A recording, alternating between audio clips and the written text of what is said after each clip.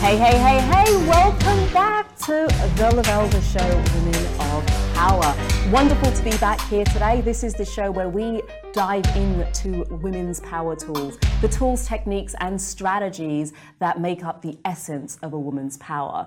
Well, one of the things I really wanted to talk about, when we talk about that word power, you know what happens? We start to think we've got to have our stuff together all the time, that there's no room for being teary-eyed and whining or being in our feelings about things, but that power is this thing that women, we hold on to and we go out there and show people what the world's all made about. And actually, I find that often people have a little bit of difficulty with the word power. So I'm very excited to have my guest here today, who's author of the book Knocked for Six, From Helpless to Hopeful. Welcome today, my guest, Ori Ogunbayu. Thank you for having me here. I'm really, really excited to be with you, Lavelda. It's wonderful to have you here. So you have an incredibly fascinating story. I mean, we say that everybody has their story. We all have things we've been through. Some have been through more, some have been through a little bit less, and we handle them in very different ways. But you did have a few challenges through life. I mean, let's just say it was a little bit more than a few bumps in the road, shall we say? Well said. I don't even know where to start. If you were to give us the highlight reel, just if we were to say, just a quick, let's just say we were doing the abridged version, where we're just going to tell you what the little chapters were. Okay. What did that look like? So about 2 hours then? We've got maybe about 2 minutes. Okay. So my chapter looks like this. I was born to Nigerian parents who came over to study a long, long time ago. I won't give away my age yet. And at 3 months old, I had to be fostered. And I was raised in what we would call a white home. My father was a Scottish man. My new mummy was an English lady, and I loved them. My foster dad was the first man I ever fell in love with, and he was a hero to me. And I was with them for close to 7 years. And then something happened in my young life that took me from a place of being empowered and bubbly and confident about the world to a place of having everything ripped away from me following an abduction. My goodness. So that doesn't half change a person or leave a little imprint, does it? Well, gosh, where do I start? I mean, I was taken from everything that I knew. I was taken from my home in Maidstone. I was taken from my little puppy. I was taken from a father that I loved. I was taken from my school. And I was taken from my boyfriend, because when I was 6 years old, I got myself a man. Oh, of course you did. Yes. Moving up in the world. I believe in upgrading. So I did. I had everything else that I wanted, so why not? But that wasn't the only bump, was it? No, it wasn't. It wasn't. I've had a few in my life. This particular bump was probably the one that had the most impact, because I was displaced and I found myself in a vulnerable position at a very young age. Yeah. But yes, I've had a few others. My father died when I was 11 years old, leaving my mother and 3 brothers in a state, not his fault, but we ended up living in poverty. And then I was told after I was married that I could never have any children. So that was another huge knock. And then 4 years ago, my husband passed away. So it's been a bit of a journey. And I guess one way that we can describe it, or that many would describe that, is to say, my gosh, Ori, aren't you strong? Well, I wouldn't say that. I'm just tired. I'm just tired. That's where I'm at. And I'm at a place now in my life where I think, well, I've had a few bumps. I need to start living my best life now. Yeah. I can't wallow in the past. I can't focus on what I no longer have. I need to look to the future and think, all right, based on what's happened, what can I take from that and move forward and enjoy life? Because I don't take things for granted anymore. Yeah. But what kind of impact does that leave? I mean, it's a lot of movement of having things here and then them not being there anymore. How does one navigate that and still be able to connect with people, right? Well, none of these things were planned. Yeah. I was not warned they were going to happen. So there wasn't a blueprint in place, so to speak. Yeah. And I guess as one knock hit, I took the punch and just got up again and thought, okay, because I wasn't anticipating any more. Yeah, you kind of got through that. Yeah, so I gave it my best fight at that particular point in time. But I must say initial knock, I did not fight it. I was vulnerable, I gave in to being vulnerable, and then I became a victim of my circumstances. And as a young child, I was in a hopeless situation. I really, really was. And so that probably was the biggest fight that I had to find and then navigate a way forward. And that defined me as a woman. Yeah. And I know you work a lot with children. Is that because of your story in terms of dealing with that, being able to teach children at a young age? Because I think nowadays, particularly with social media, when we don't necessarily know what was going on in the way that we used to, back in the day, you could see it in front of you, but now everything could look fine, but there's some online conversation or something happening in social media that has an impact, not like an abduction, but can be can be having an impact on young people. Is that why you got into working so deeply with younger children? I didn't get into it because of the abduction. That was just something that I thought happened to me. Yeah. That was my story, that was my pain. And so I wallowed in that particular pain. The defining moment for me came when at age 14, because as a result of the abduction, I wasn't familiar with anything. I didn't know the food, I didn't know the language, I didn't know the people, because I was taken to Africa. So totally displaced. So not even the same country? No. That would have been easy? Yes. Well, easier. At some point you could get on the internet and go back home. You might have been able to find your way back to Maidstone. Exactly, or at least go to a police station where I know I could be heard. And none of that was afforded to me. And so I became the victim of name calling. I was in a place where my accent was different. I was a bit on the chubby side. I was a bit like Theatre from the Chipmunks. And everybody loved me in Maidstone. But now in Africa, people were calling me names like Fatso, Elephant, Okotombo. And I was just being diminished as a human being. By the time I was 14, Lavelda, I hated myself. Oh, dear. And I wanted to be anybody else but me. And I remember an occasion, this was the defining moment. And I tell this story when I work with young people. It's a hard story to tell, but I tell it because I need them to understand that because I'm confident now doesn't mean that I didn't have to work for it. Yeah. And it doesn't mean that I don't understand where they're coming from if they have low self-esteem or low self-worth. So I'd gone to a party, and long story short of it, when I got there were two boys at the door. They stopped me and said, "Excuse me, what do you want?" And I said, "Well, I'm here for my friend's party." And that was the first party I'd ever been invited to because I wasn't cool. And they looked me up and down, looked at each other, and looked back at me and said, "Are you sure?" And at that moment, I knew that they were assessing me as to how I looked. I was overweight. I wasn't wearing the right kind of gear. I'd lost my father by then, so we didn't have much money. And I knew that they were basing their value of me on what I looked like. And I said, "Could you please just go and get my friend?" So I was almost begging, "Go and get my friend and she will tell you that she invited me." So off they went and came back, arms folded, looked me straight in the eyeballs and said, "Sorry, we can't find her." People were watching, laughing. Nobody intervened. I had to turn around and go home while people watched. It took me 2 hours that day and 3 buses to get home. And I cried all the way home. Wow. By the time I got home, Lavelda, I had concluded that, Ore, you are the most useless, worthless person that I know. So as I grew older, still fighting this place where I was, I thought to myself, I will never be responsible for causing anybody hurt. Mm-hmm.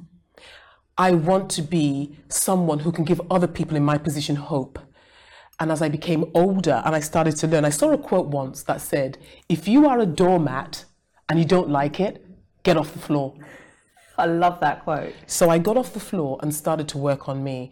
And at that moment, I knew that my work was with young people who because that's the age where you struggle to define yourself, to find self-worth, where there's peer pressure. And you can't be your authentic self because other people are watching and it's your responsibility to take what they think about you on board, something that I did. And people were wrong about me. And so I'm out there fighting for these young people that no, there is hope. You don't have to be this person that they say you are. Yeah. And to have those events happen at such a young age, it's very easy to And as adults, you were in some ways almost one of the lucky ones who had that revelation to be able to say, no, this is not who I am and this is not who I'm going to be defined as. But it's also a great reminder that often we can look at where somebody is today and go, oh, look at her, she's so together. She's got it together, so confident, all of her. But it could have gone in a completely different direction. One of the things that really comes to me is often we can say, well, that's because she's super strong. And the thing that defines Ori, what it means is I need to not listen to anybody, not say what I'm feeling, not have any moments of weakness or vulnerability. I just need to be really strong. Is that what got you through? Is that where we need to be as women, to just be that pillar of strength all the time? No. Oh, okay. We need to give other people the opportunity to serve us and feel that they have contributed and be strong. I couldn't have made it on this journey without other people contributing. Initially, I didn't recognize it as such. A couple of people trying to remind me of my sense of self-worth and that type of thing, contribution to me. But as I've become older, I've realized, especially after losing my husband, that people don't buy what you know or what you can do. They buy who you are, and they want to connect with other human beings. People like you to ask them for help. People like to think that they are the ones who are in a better position. And vulnerability, when used well, is a strength. It's gotten me through so much, being able to cry, being able to be honest with people, to say this is where I am, and then allowing them to contribute to me so that I can get through this particular point in my life when I can then stand alone again and continue on this journey. So I don't have any secrets. I tell people how it is and how I'm feeling, and as a result of it, people tell me what's going on. Young people love me for being open with them and being honest. And so they're very, very comfortable with me because they know I'll keep it real. If I'm paying them a compliment and I'm saying, you are doing well, they believe that I mean it. Yeah. Because I wouldn't say it otherwise. And how did you get to that space of being able to be so open and vulnerable, especially after some of the events in your childhood? Because it would be very easy, especially being abducted, to see vulnerability as something you don't do. After being bullied and wanting to fit in so much, seeing, well, I'm not going to say I'm feeling insecure and I'm not feeling 100% because there's not a safe space for that to be into. So how did you get to a space where you can know when to fire up the strength and know when to step into the vulnerability? You see, strength is an inside thing. It's not about the physical ability to move things or make things happen. It is what you tell yourself. It is what you tell yourself. People told me a lot of things for a long time, and I bought into it. The day that I thought to myself, if you don't like being a doormat, get off the floor, I thought to myself, okay, I've got off the floor now. So what am I supposed to do with this? And I thought, I don't know where to start. I didn't have counseling. I didn't know that it was a thing when I was a teenager. So the first thing I did was I picked up a piece of paper, made a list. I made a list of all the things that people had said to me that were actually good for a change. And then I wrote down the things that I thought I was good at and some of the skills that I had and my qualities as a person, and I made a list. Then I made a list of things that I didn't like. Number one was being fat, because that's what people called me, fat. So, and I thought I was defined by that. Back then. I was wrong, of course, I get that now. And I wrote down my list of things I didn't like about myself, and there were 3. And I looked at the piece of paper and I thought, all right, you look good on paper, man.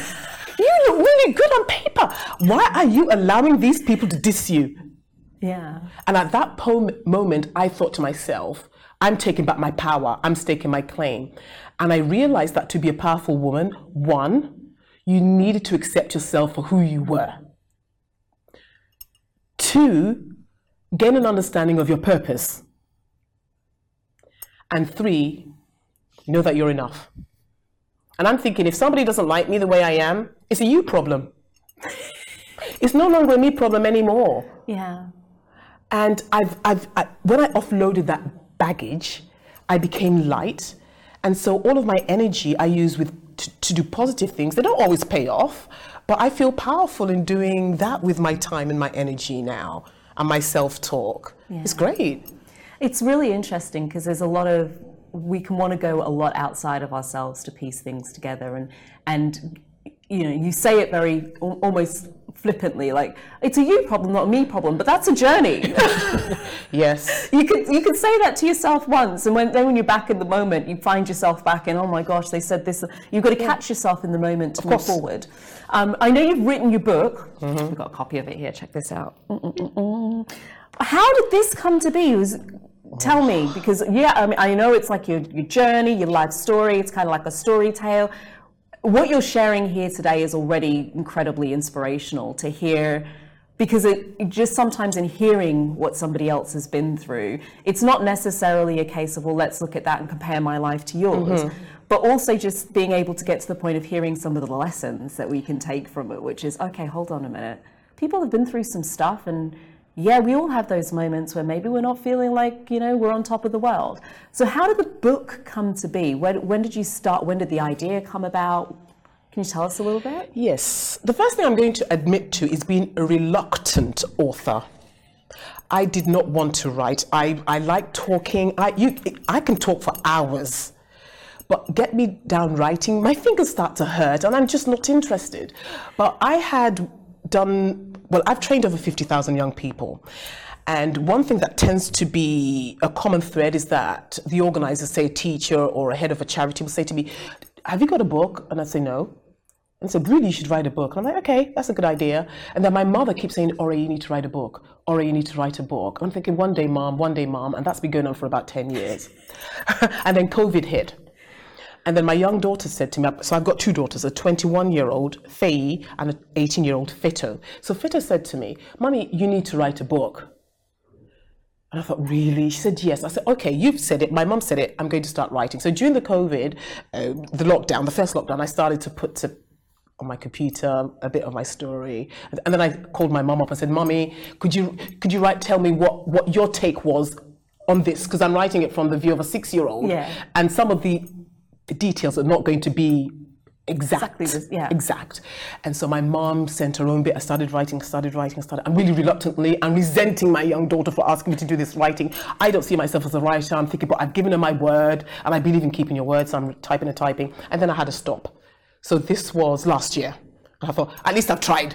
I gave it a go. So I'm good. And then, this is interesting. What I then did to make myself feel good about it is that on Saturday, continue your book. On Friday, I'd then bump it up to the next Saturday. And that went on through Christmas, till February. I kept on bumping it up. At least it's on my to-do list. It's still on the list. And I didn't let it pass. Exactly. I looked at it and I went, still thinking tomorrow. About it. Yeah, exactly. And tomorrow never came. And so then, during the lockdown, I started to think about the work I do with young people. And I wasn't being engaged because all the schools are shut down, and so here I was, a broke trainer, so to speak. I'd spent up all of my reserve, and I thought, all right, pull all of your stuff together. And I created this model called the Thrive model, based on public speaking, mental health, let's have tea, and building confidence and inside job. And as I put that model together, I thought to myself, Ore, you got stopped in your book, because in my head I thought, who wants to read about your story? You're not Michelle Obama. Who really cares? Because there's no takeaway, there's no value in it for the reader. And then I thought, this is the value. So what I then did, I put my mindset in the head of a teenager and thought, a teenager wants a small book. Most of them don't want to read. So let me write something they could read on a plane. Let's say they haven't got Wi-Fi, so it's short. Let's make it catchy. So let me tell them my story. And then let me take my Thrive model and break it down in such a way that it's almost like a reference. If they're going for an interview, they can quickly have a look at the public speaking chapter, which is like 2 pages. If they're feeling a bit like, I don't want to disclose about my mental health, what did Auntie Ore say? Because that's my purpose in life now, to be an auntie to every young person. Okay, I'll have a look at that. And then, I'm feeling low. In fact, I don't have any confidence. But Auntie Ore said she used to be hopeless. Let's have a look at what she says. And the first thing in my confidence, they just write a list. Make a list. And that's when, all of a sudden, within 2 weeks, I completed the book. Wow. Then I thought, what do I do next? And then I joined a group of authors, asked for their take, and I thought, I'm going to self-publish. And by April, I'd self-published on Amazon. And I thought, okay, I've written it now. People can leave me alone. Tick. And then I gave it out to 40 people to review. And the reviews came back in. And at that moment, I thought to myself, here we go again, Ore. You've taken another journey. you try to second guess yourself, which is one of my rules not to do. If you don't second guess yourself, just do it. If it fails, it fails. You learn from it. And if it's successful, well, hey ho, you know, lucky you. So I thought, you almost second guessed yourself and left this alone, and look at the impact it's making on people. Ore, well done. And I have to tell you, Lovelda, it's one of the best pieces of work I've ever created, and I am proud of myself for doing this and seeing it through. And all I want now is for every young person to read it. If I could hand it out to them, I would, for free. I would, because that's why I wrote it. Yeah. But I need it in the hands of as many young people as possible. Otherwise, I think to myself, all I've done is rant and get stuff off my chest. I think you did a lot more than rant and get stuff off your chest. And it's a great reminder that every time we show, I say to people, every time you show up, you have impact. And I think sometimes if we choose not to show up, we choose to not have an impact. And it doesn't matter whether that's one drop, but it's ripples, right? You don't know what the person you impacted goes on to do. Yeah. And you had a role in that, right? So you were incredibly powerful. Because to me, I kind of think I'm looking at you going, the woman in front of me right now, and I kind of rewind and look at some of the things. We've only skimmed over the highlights of some of the things that have happened in your life. And we focused on some of the things that weren't quite so joyous. And there's been a multitude of incredible things as well, including the book, which we have spoken about. But I'm now curious, what is it that you think makes a woman powerful? What do you think is the essence of a woman's power? Like I said earlier, I mean, I've got my own, because we're all individuals, and what will work for A won't work for B. But as a rule, I really do believe that the underlying mindset should be one of self-acceptance, because I've had to go through that process. Self-acceptance is one. Understanding our purpose is another. And then knowing that that is enough, we are enough. We're not living our lives for anyone else. So that's sort of like the foundation. But in terms of what I use for me and in my world, is the first thing is for me to be my authentic self. Yeah. Otherwise that underlying thing is pointless. You say that, but sometimes that in itself can be quite difficult, because there's moments where you think, let me just bend myself, let me just bend around this person. I've tried that, and I've realized that I can't please everybody, so why bother then?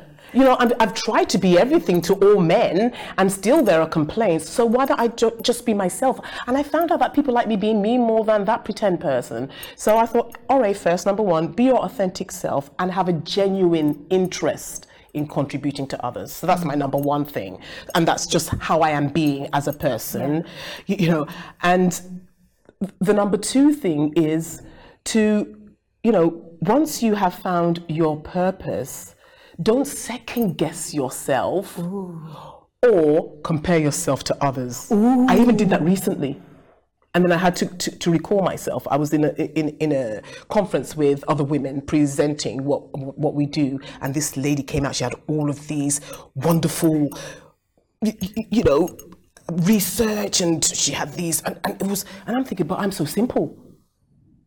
And I thought, all right, simplicity and being fun, those are your unique selling combinations.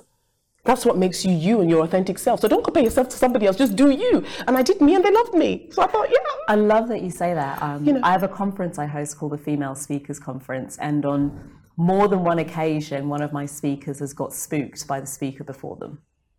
And it saddens me a little bit, because everybody's been selected for their own unique talents and skills. Yes. And I didn't request of them to be anybody else. But they on more than one occasion, they've got so caught up in watching somebody on the stage before them. Yes. Or multiple people on the stages before them, and then sunk into, but who am I to show up, and who am I to be this person, and who am I to speak, and why am I here, and maybe I should tweak myself to be a little bit more like the person before me. I'm not that loud, I'm not that excitable, my style is very different. And so it's a really great reminder. I say to people, with stages in particular, they selected you for you. Don't show up as anybody else, because they selected somebody else to take that role. So Exactly. Which leads me actually into my third one, which is that I have used, the good, the bad, the ugly of my life, so the failures and the successes, to actually enhance my trade. Yeah. Because I can go in and work with people and say, do you know what you've just described? I've been there. I was actually at a place where somebody I thought was better than me, and I almost walked away and thought, nah, and then I did it anyway, or I've told them something that I did that didn't actually quite work out, but I'm still standing in front of you doing my stuff, so clearly it didn't get in the way of my progress. And so I've learned to use every opportunity, every experience, all the things that have happened to me or may happen to me, I add that to my trade as it's another tool in my toolkit of how I can make my trade better, because people are buying me, not perfection. The other thing that I pick up from that is that's what allows you to do the work the way that you do it, that nobody else could. Do you get it? Because nobody else has had your unique set of experiences, has had your unique set of ups and downs, has had your unique set of failures. And so they can't speak to the things that you can speak to in the way that you speak to them, ever. It's like the magic secret sauce that nobody can replicate. So why run from it? This is your version of the secret Colonel's recipe. You've got your own, so don't run away from it. And everyone has it. If we would just tap into just who am I, and everyone has something to give. We were born with something to give despite our circumstances. But unfortunately, and that's why I'm particular about young people. Not all young people would be in the same set of circumstances that I was, that maybe enabled me to open up my blinds and think maybe there is a hope for way forward. Yeah. Some children are victims of abuse, and so it will not even be on their radar to think there's something within me. But my having access to numbers and numbers of young people, I speak into their listening, and I do not know who hears me, who may have never heard any of these things before. Yeah. And at that moment, there's just that glimmer of hope that might just help them get off that floor. So for those people who this conversation has been that glimmer of hope, where they've thought, right, I don't want to be a doormat anymore. I'm ready to do something different, and Auntie Ori feels like the person who can help me with it. How does somebody connect with you? Are you asking about my contact details? Yeah. Oh, yes. Oh, well, I've got a website, www.ore-lu, which is lou.com. Yeah. I'm on LinkedIn. I'm on Facebook. I'm on Instagram, which I'm still trying to learn how to use. So this is me being my authentic, honest self. And I'm on Twitter, and I'm struggling with that one too. Okay, so we'll go to LinkedIn or your website. Let's stick with Facebook. Yes, one of those. I'm good with those ones. There's a presence on the others, but the responses may be slow. Yes, but what I would say is that even if you don't get in touch with me, pick up a piece of paper that has lines that you can number and make a list of all the things that you are, your qualities, things people have said, the things you know how to do, your talents, we all have them. Write them down and be honest with yourself. Then write down the list of things that you don't like, and you will see that you look good on paper. We all look good on paper. We all look good on paper. Thank you so much for joining. If you were to leave us with a closing line of wisdom, because we've spoken about so much. Here we go. I'm gonna test your speaker cap right now. You have to put that one on. If you were to leave us with just a closing line of wisdom, what would that be? It would be simple. You are enough. I do believe in upskilling, so we can enhance who we are, but who we are is enough, and that's where we get our power from. That's the point where we start to get power. We've taken charge now. We don't need anybody else's permission. Oh, you don't need anybody else's permission. I guess I could have just said that. Well, it's more powerful when you first say that who you are is enough. You don't need anybody else's permission, because who you are is absolutely 100% enough. Thank you so much for joining. We are fresh out of time. But if you're listening on YouTube or listening on a podcast, please do hit that subscribe button and leave us a review. We'll be back here next week, same time, same place. Until then, have a fabulous evening, weekend, morning, whatever it is, wherever you are in the world. Ciao for now.